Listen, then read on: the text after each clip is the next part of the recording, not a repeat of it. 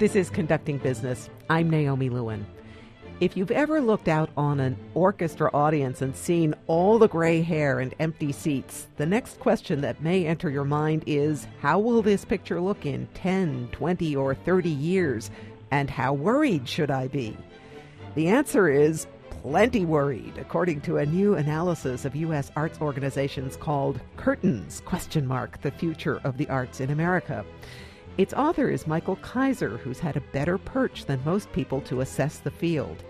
Kaiser was president of Washington's Kennedy Center for 14 years.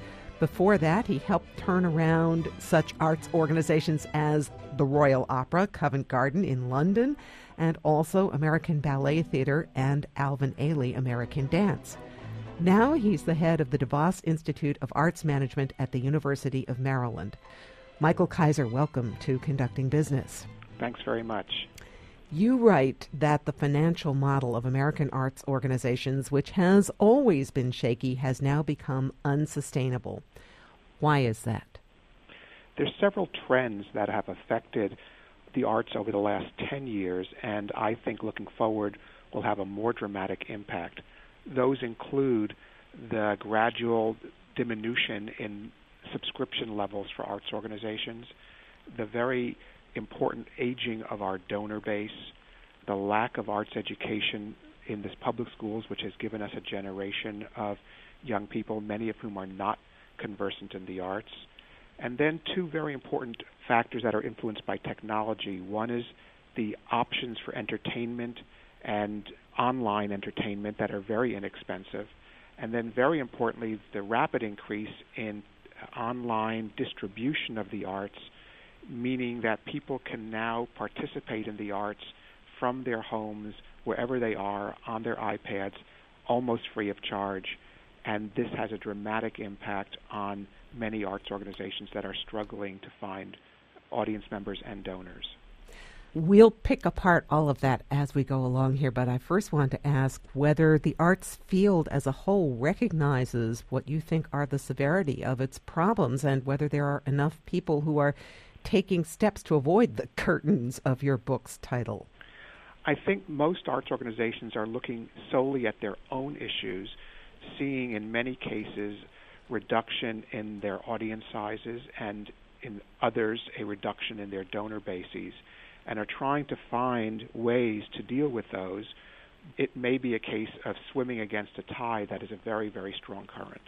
You paint a picture of arts groups that are struggling to evolve and reinvent themselves, at least the ones who have recognized the problem. I mentioned symphony orchestras at the top, and you write that they are the least flexible and least visually oriented, so they're losing their audiences more quickly than others.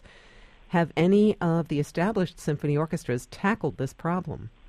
I think many are trying. Some have some assets that give them an advantage. For example, the Los Angeles Philharmonic has the Hollywood Bowl that has given it the ability to diversify its portfolio, if you will, to earn revenue on projects that are not simply classical orchestral concerts.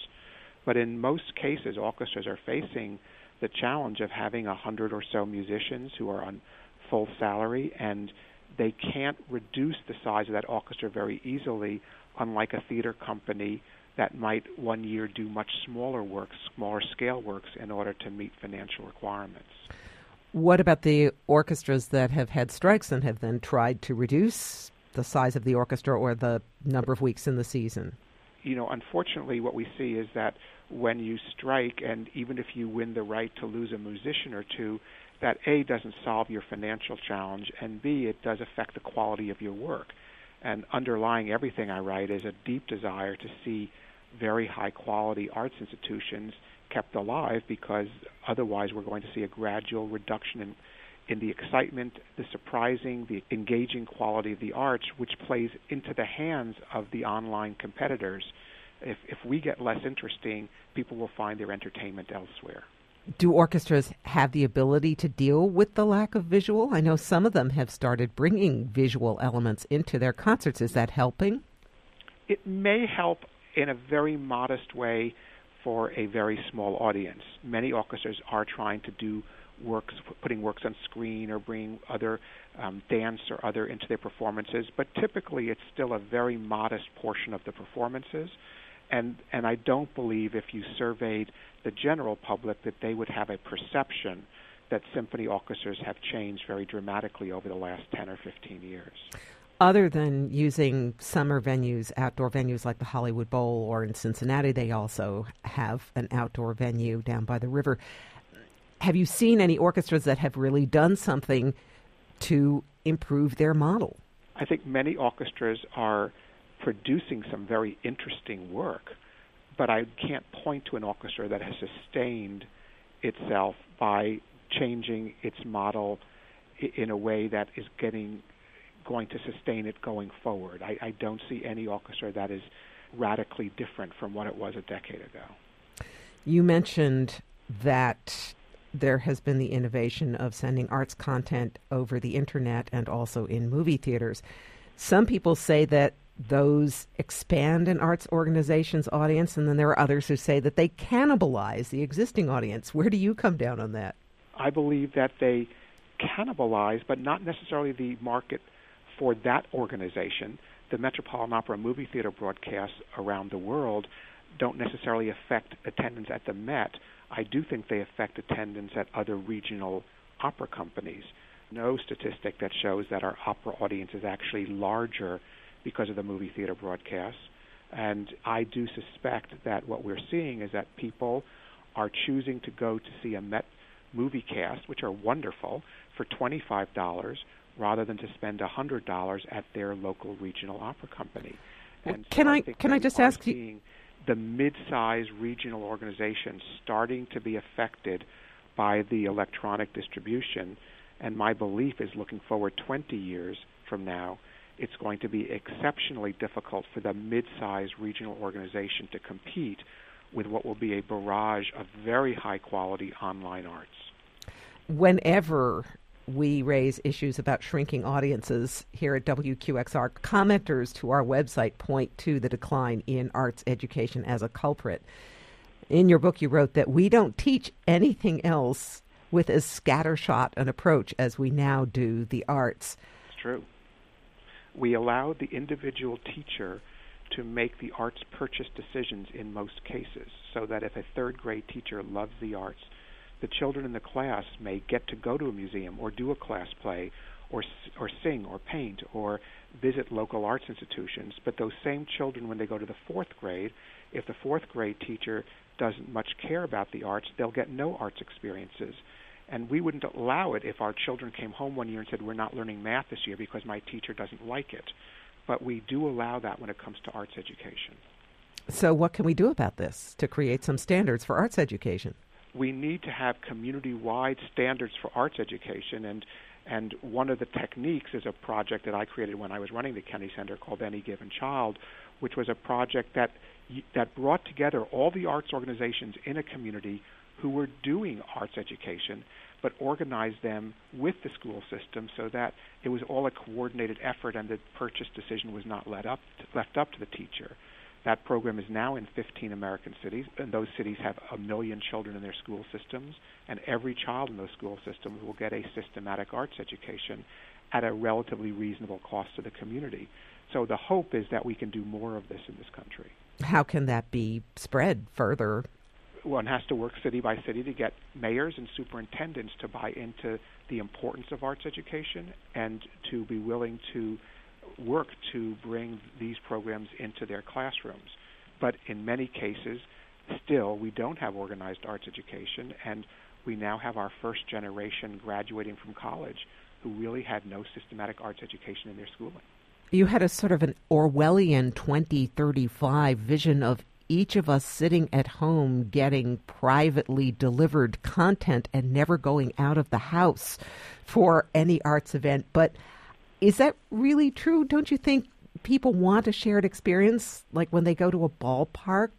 I think some people will, but as you can tell, they're building ballparks smaller and smaller as well.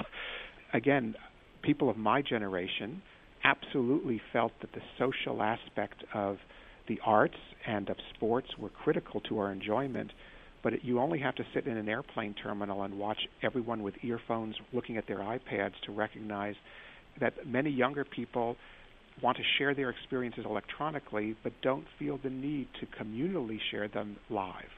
You also wrote about subscriptions and the fact that they now account for about 20% only of ticket buyers, which is down from 60 to 70% 3 decades ago.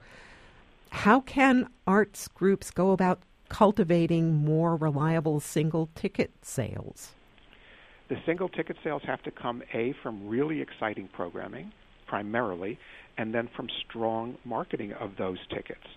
But the problem is, as arts organizations have gotten more and more scared about the changing world, there's been a subtle pressure, or a not-so-subtle pressure in many cases, to do, quote, what sells, and to do the popular stuff, because that's what's going to bring in ticket buyers. But the problem is, if everyone does Beethoven's Ninth or everyone does Swan Lake, A, we get very dull, and B, something online. There are many versions of Beethoven's Ninth that you can get online. We compete less well with online entertainment, and we look less interesting and surprising.